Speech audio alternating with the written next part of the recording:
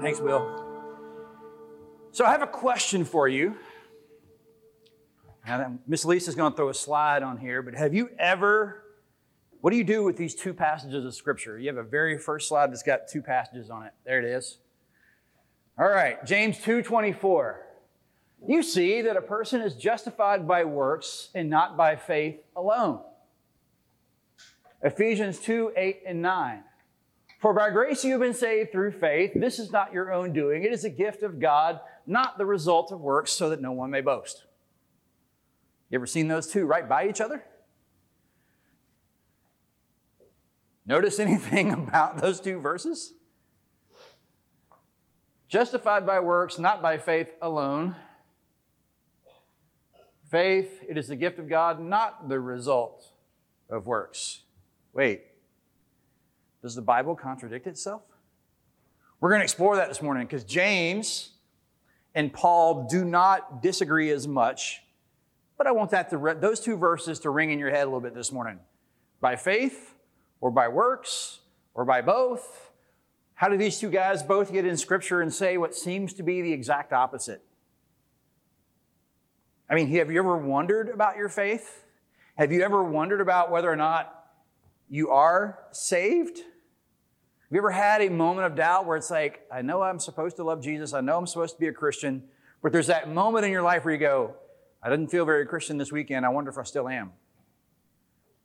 You ever experienced that? Just me? Okay. I was in college, I had friends that responded to every altar call ever presented just to make sure. You know what I mean, right?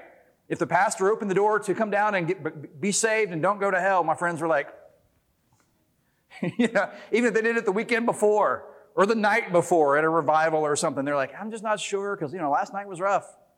And when you read James and he says, you say you have faith, but show me your faith by your works.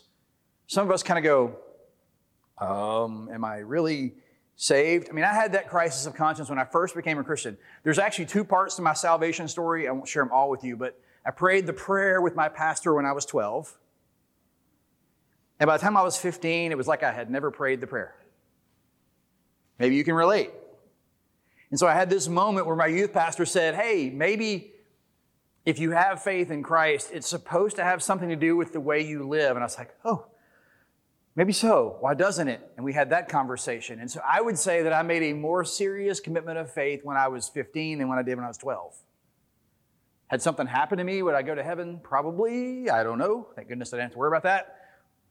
But I wasn't sure at 15 that I really was a Christian, even though I had prayed the prayer.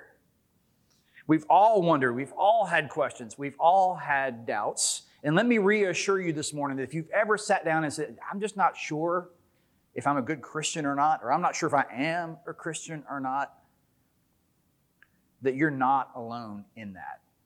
In fact, the doubt and the wonder is probably good. It really is the Bible's understanding of mystery. I mean, I may have shared this before, but Hollywood puts the mysteries in a nice little box called CSI. At the beginning, there's this crime. At the end, it's solved. Mystery solved. Right? Or detective movie or whatever. There's a criminal and they chase him and it all wraps up in a nice little bow. Problem solved. The Bible's understanding of mystery is that God is truth. And when God gives you an answer, all that does is provoke more questions. You ever experienced that in your faith walk? It's like, God is love. Okay. Does God love everybody? Does God love me? Is wherever love happens, is God there? Like it opens up a can of worms. When you have a biblical truth that is true, that you can base your life on, all that does is provoke more questions. Like James and Paul talking about the same thing a little bit, but different, even sounding contradictory. Hey, you have faith, therefore you're saved. James goes, you say you have faith, but I will show you my faith through my actions. Which is true. They're both in the Bible. Right? And so we hold ideas, side roll here. Predestination or free will? Right? Like, is God sovereign or can people mess up God's plan? I'm opening a can of worms right there, right? The Bible's understanding of mystery is that sometimes truth just creates more questions, and that is okay. And when you place your faith in Christ and you start to follow Him and you start reading the Bible and you go, that's in there? That's an okay place. That's a cool thing. Because honestly, if everything you know about God or your understanding of God is all tied up in a nice little bow and a neat little package, you've got a very weak, empty version of God. You will never wrap your brain around every aspect of His personality or character or will or sovereign will or why doesn't He really get rid of the bad people? I don't know. I wish He did. Why doesn't He get rid of COVID? I don't know. I wish He would. And the moment you think that you have God all figured out is the moment you realize you just have your own little corner of the universe figured out and not a God that's much bigger than that box. In fact, if God fits in your box, He's too weak. And your box needs to expand. I shared this a couple times. I shared it with my Bible study Wednesday night, but my seminary professor used to say this: the greater the area of your knowledge, geometry people, the greater the circumference of your ignorance. If you know your geometry terms, the greater the area of your knowledge, the greater the circumference of your ignorance. The bigger the circle of your knowledge is, the more you know, the more you realize you don't know. So when you think you got it all figured out, all you've done is figured out what you don't know, which is cool. That's the Bible's understanding of mystery. So when we hold two ideas like this in tension that we're going to explore today, you may not walk out of here with it resolved, and that's cool. That means you can just dig that much further and expand your area of knowledge and your ignorance or something. I love it. Okay, so having said all that, we're going to dig into James chapter 2. Starting in verse 14. And we'll get to 24 in a minute because it's going to be in here too. What good is it, my brothers and sisters, if you say you have faith, but do not have works? Can faith save you? If a brother or sister is naked or lacks daily food, and one of you says to them, go in peace, keep warm, and eat your fill, yet do not supply their bodily needs, what good is that?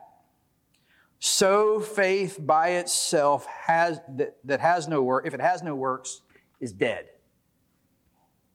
Let's pause right there. We'll keep going later. So James, one of the things I've discovered about James as we study him is he'll open a section of pastoral teaching in the letter with a question.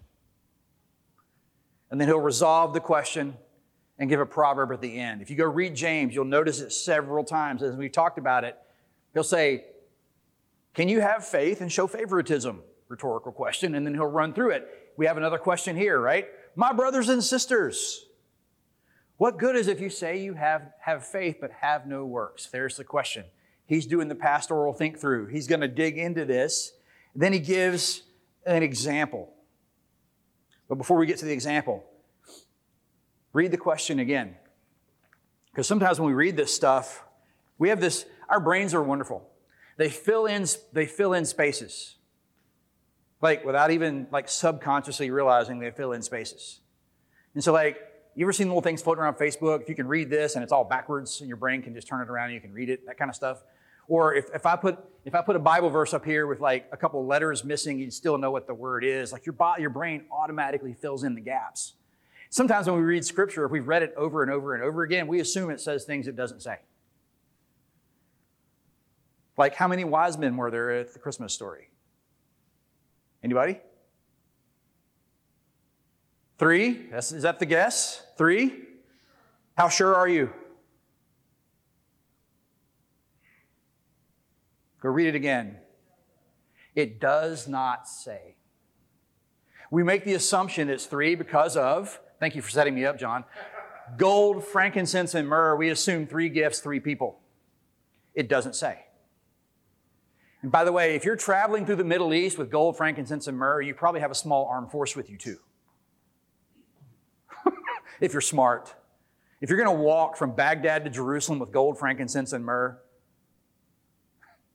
you're not like, I'm going to get on my bike and chool over there. You've got an armed guard with you. On foot, in the wilderness with gold. So can you imagine when they show up at Jesus' house and they get off their camels with their scimitars, like big old curved swords and and here's the chest of gold? How's that for we're not at Christmas yet, but how is that for a nativity scene? Right? Does your nativity scene have people with swords? You know what I mean? The wise men are like, here's our gold, frankincense, and myrrh. By the way, they weren't even at the manger scene, which is another example of what I'm talking about. Are you with me now? When you read the Bible, it says this, does it? Perfect example. The verse we just read, verse 14. Does he say, if you don't have works, you won't be saved? Let's read it again. Verse 14. What good is it, my brothers and sisters, if you say you have faith? Did you miss that the first time? If you claim to have faith, but do not have works, can faith save you? Remember, I started this conversation with, have you ever been uncertain about your faith? You claim to be a Christian. You know people who claim to be a Christian but otherwise don't look like it? So what's James' concern? His primary concern, really, of this whole letter is genuine faith. But wait a minute, I thought James was all about works for salvation. It's not what he's saying. His readers, he's wanting to make sure their faith is the genuine article. The previous questions, can you show favoritism and have faith? Can you have faith and not demonstrate it? Can you claim to be a Christian and not live like one? Not a Christian without works is dead. Someone who claims to be a Christian but doesn't live that way, their faith is dead. So you might think you're a Christian and not be one. Does that make anybody nervous? You may think you're a follower of Jesus but not be one, if that faith doesn't have an impact on the way you live. That's what James is saying in verse 14. They claim to have faith, but they don't live like they do. Now remember, he's writing to a church. He's not writing to lost people out in the world. He's writing to a group of people who worship Jesus, and some of them are claiming to be a follower, but they don't live that way. Because I'm sure churches back then and churches now, totally different. Claims to be a Christian. Verse 15 and 16. If a brother or sister is naked or lacks daily food, and one of you says to them, go in peace, keep warm, and eat your fill, yet do not supply their bodily needs, what good is that? So faith by itself, if it has no works, is dead. So he's given a metaphor, right? He's giving this hypothetical example. He says, if a brother or sister is lacking daily supply, daily clothing, daily food, what's a brother or sister? It's a fellow Christian.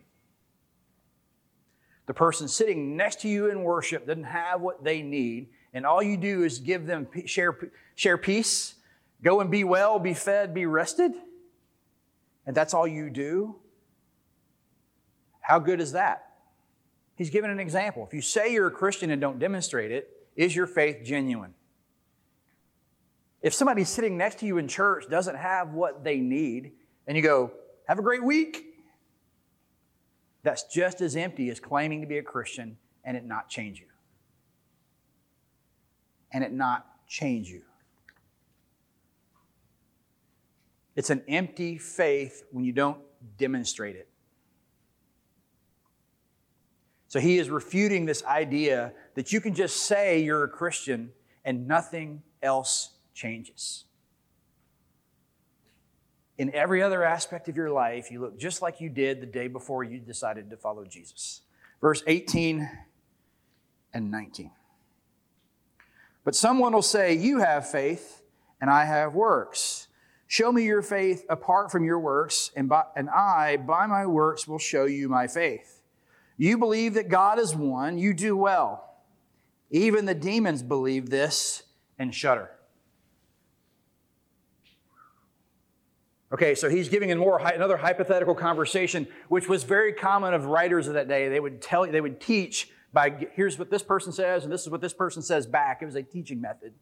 So this is may not be an actual conversation with somebody in church, But he says, you say you have faith, I have works. Or I have faith, you do your works. This is an ancient version of you do you, I'll do me. You have faith, that's cool, I've got works. I'm spiritually superior to you. Or I have faith, you go do all that work stuff. Here's how we say it now. That's not my calling. You ever heard that phrase in church world? Oh, you share the gospel with people? That's really cool that God's gift you do that. That's not me though, I can't do that. You have your faith, you have your works, I have my faith. Uh-oh.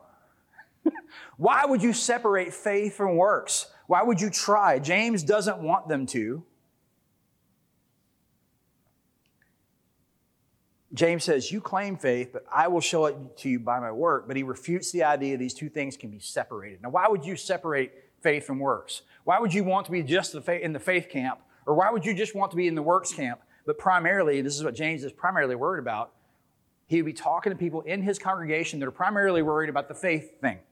They're like, I believe, I'm cool. You do your work thing. That's who he's talking to. Now, I have three theories about why somebody would try to separate that out. Number one, they don't want to do the sacrificial work of the faith.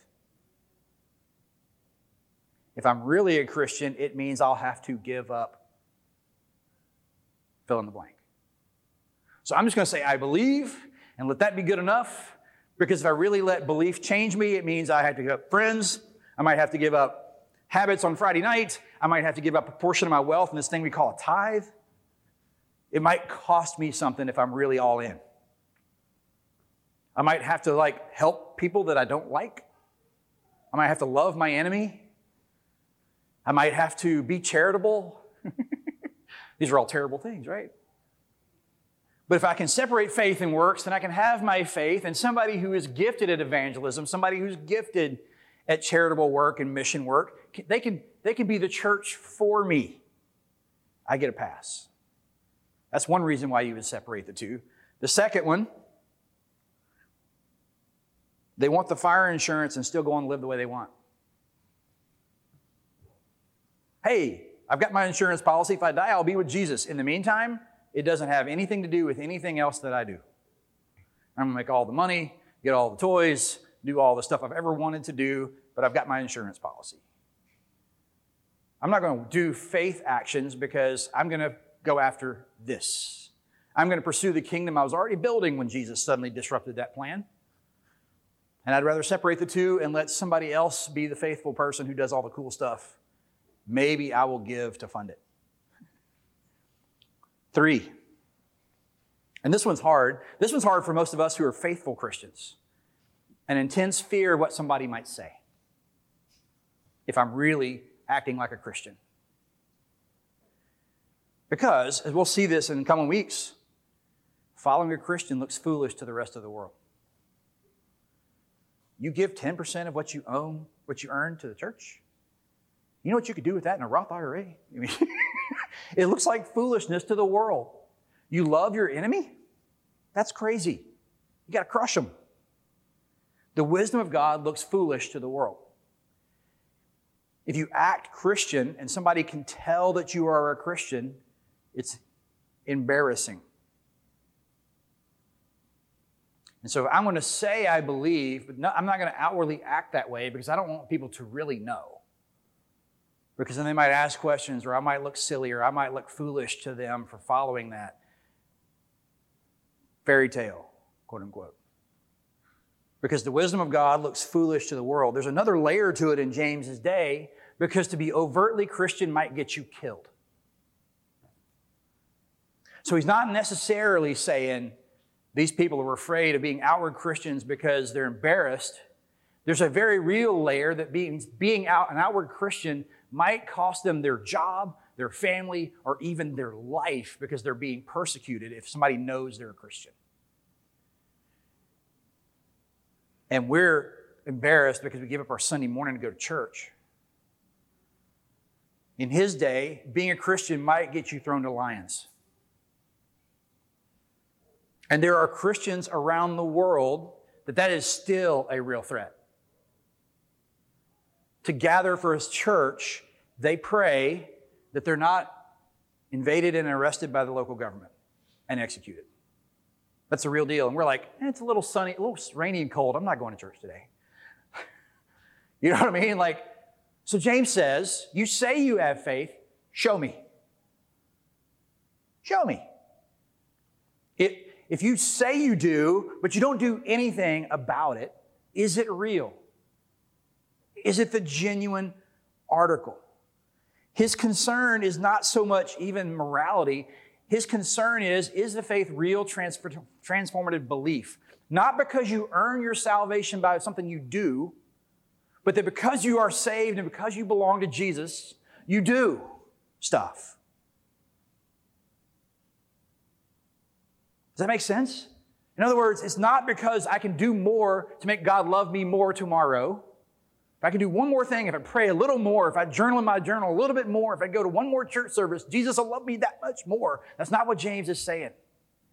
James is saying, because I belong to Jesus, I want to be at church every time the door is open. I want to share my faith. I want to be generous. I want to be loving because Jesus has changed my heart towards those things. If you claim to have that transformation, where is the transformation? That's what he's asking. Because without that transformation, your faith is dead. It's as good as dead. Because it's not benefiting the person next to you that says they're in need. Verse 20, James kind of drops some puns in here that you don't know unless you know kind of thing. But here's what it says. Do you want to be shown a senseless person, that faith apart from works is barren?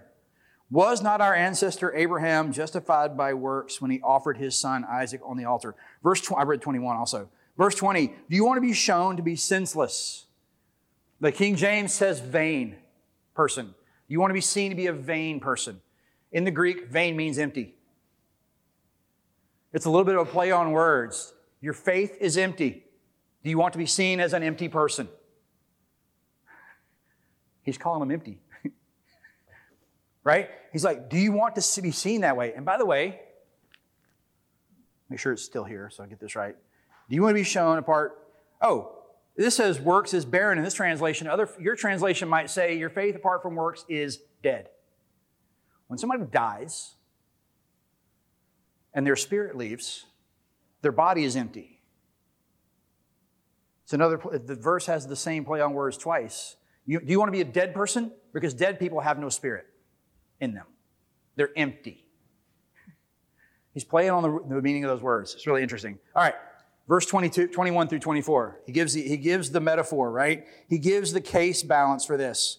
Was not your ancestor Abraham justified by works when he offered his son Isaac on the altar? You see that faith was active along with works, and faith was brought to completion by the works. Thus, Scripture was fulfilled when it says, Abraham believed God, and it was reckoned to him as righteousness. And he was called the friend of God. You see, that person is justified by works and not by faith alone. Likewise, was not Rahab the prostitute also justified by works when she welcomed the messengers and sent them by another road? Abraham and Rahab. Abraham, the father of the Israel people. Rahab, a prostitute and a Canaanite. Both in the Old Testament, by the way.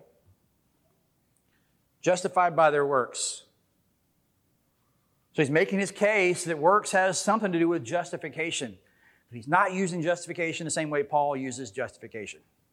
Just like every time when you read the New Testament it says saved, it doesn't always mean saved the way you think it means saved. I know that's confusing, right? I told you, biblical mystery. Back to that one. Saved doesn't always mean saved, like fire insurance saved. Saved might mean sanctified,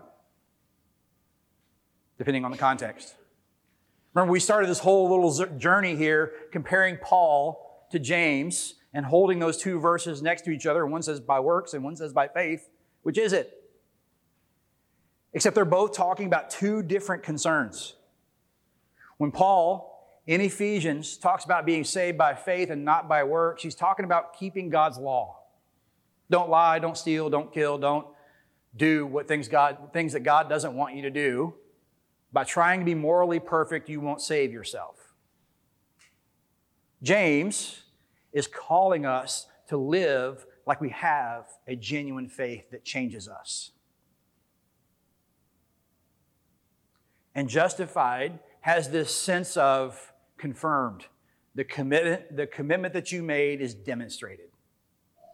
Abraham, his faith in God, his belief in God was demonstrated by his willingness to kill his own son Isaac. He didn't earn his salvation by being willing to hold a knife over Isaac. He demonstrated that he trusted God to provide one way or the other. Resurrect him, give him another kid, even though he was 100 and something. He had faith in what God had promised him. And he demonstrated that faith by being willing to sacrifice Isaac. Rahab wasn't even Jewish. In fact, she was a prostitute. But she demonstrated her faith in God and the God of Israel by not turning the spies over to the Canaanites. She demonstrated her belief in who God is, that God was real, by protecting the Canaanite spies. She demonstrated her faith. Now, just when you think maybe, this still sounds like a contradiction a little bit, Charlie.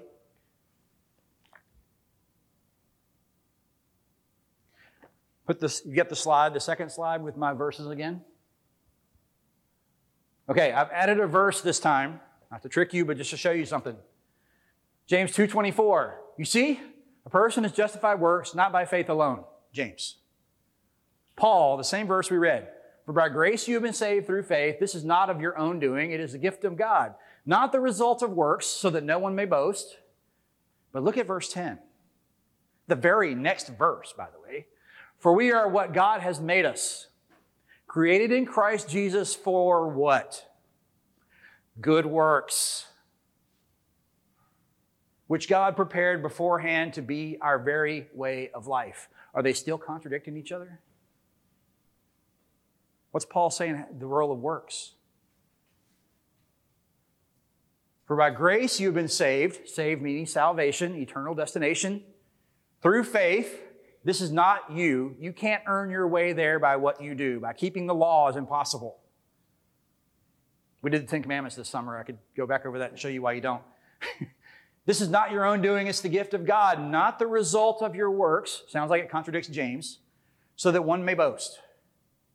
Because guess what? If you could spiritually earn your way to heaven, you'd be walking around going, look how good a Christian I am. I'm in good standing with Jesus. So nobody can boast. For we are what God made us, created in Christ Jesus for good works. We don't earn our salvation by work. We prove it. And Paul adds, we were made for it. They're not contradicting each other. James says, you claim you have faith. Show me the transformation in the way you treat others. Paul says, faith is what saves you. And if you are saved, you will do the works that God decided for you to do. You will demonstrate your faith by being His workmanship. It's only when you pull Bible verses out of context that appear to contradict each other. When you realize Paul's talking about moral code and James is talking about charitable action, when they say works, they don't contradict each other. And when Paul says in verse 10, you're supposed to be doing good works if you belong to God and have faith, they don't contradict each other. That's what James is concerned about too. That his congregation would live into the faith they claim to have in the way that they live out their faith. There's no contradiction. There's a different point in emphasis. And if you don't read verse 10, it sounds like they're saying the exact opposite thing. But they've got different pastoral concerns. They're talking to two different churches. They're talking to two different groups of people at two different times. And two primary focuses. James wants to make sure that the people who claim to follow Jesus, that it's demonstrated in the way that they live. Not just in like being a good person and keeping rules, but in living in the way Christ called us to live. Loving, sacrificial, giving, putting the needs of others first. Greater love has no man than this, that he lay down his life for his friend. That's what he's talking about. But if you claim that, but you're scared of being persecuted, or you're scared of being embarrassed, or you really just want to have your own empire and just get your fire insurance, then that's dead. It's useless. It doesn't accomplish anything. It's the same thing as walking up to him and going, be well and stay warm. It's an empty gesture. And by the way, Even the demons believe that, and they shudder. I kind of skipped over that in there. But do you think demons don't know that Jesus really is who he claimed to be and believe it? You see, faith is not simply intellectual acknowledgement of a creed. The demons have that on lock too. They know God's real. They know Jesus is real. They know Jesus did what he said he did and meant what he said. And they're not in better shape than we are, so to speak. You know what I mean? They believe, they have an intellectual understanding of the truth. What James wants from us is a genuine, transformational, demonstrable faith. At least the demons have the courtesy to realize it's true and they shudder. If we know it and really believe it, we won't shudder, we'll live into it. That's the charge. That's the command. That's the call. And in the rest of the book, as we go forward, you'll see he starts nailing down different things about wisdom and generosity and how to live the way a Christian is called to live if they have real faith. So Will's going to come up, or the band's going to come up. They're going to play. We're going to spend just a few minutes reflecting on this, because here's my challenge. I started at the beginning and I said, we've all had doubt. We've all had moments where like, do I really believe this stuff? Or I just know this stuff? Has my faith led to a change in who I am? Am I a different person than I was 10 years ago or 5 days ago when I professed faith in Christ? Has it changed who I am? Does it drive how I live, or is it a thing that I add to my list of things? I have home season tickets and I have church that I go to. Like it's in that same realm of what I occupy my time with, or has it completely changed who I am? Because if it's not transformative, it's dead. If it's not accompanied by works of charity and love and sacrifice, it's useless, it's empty, it's in vain. So as we go to a little bit of time of prayer, I ask you this one single question. Is your faith genuine? And if it is, what is God asking you? What is God asking you to do that you're not doing yet? Where's the evidence? Where's the works? And we'll answer James's question for ourselves. Dear brothers and sisters, you say that you have faith. But do you have works that come from that faith? Let's pray.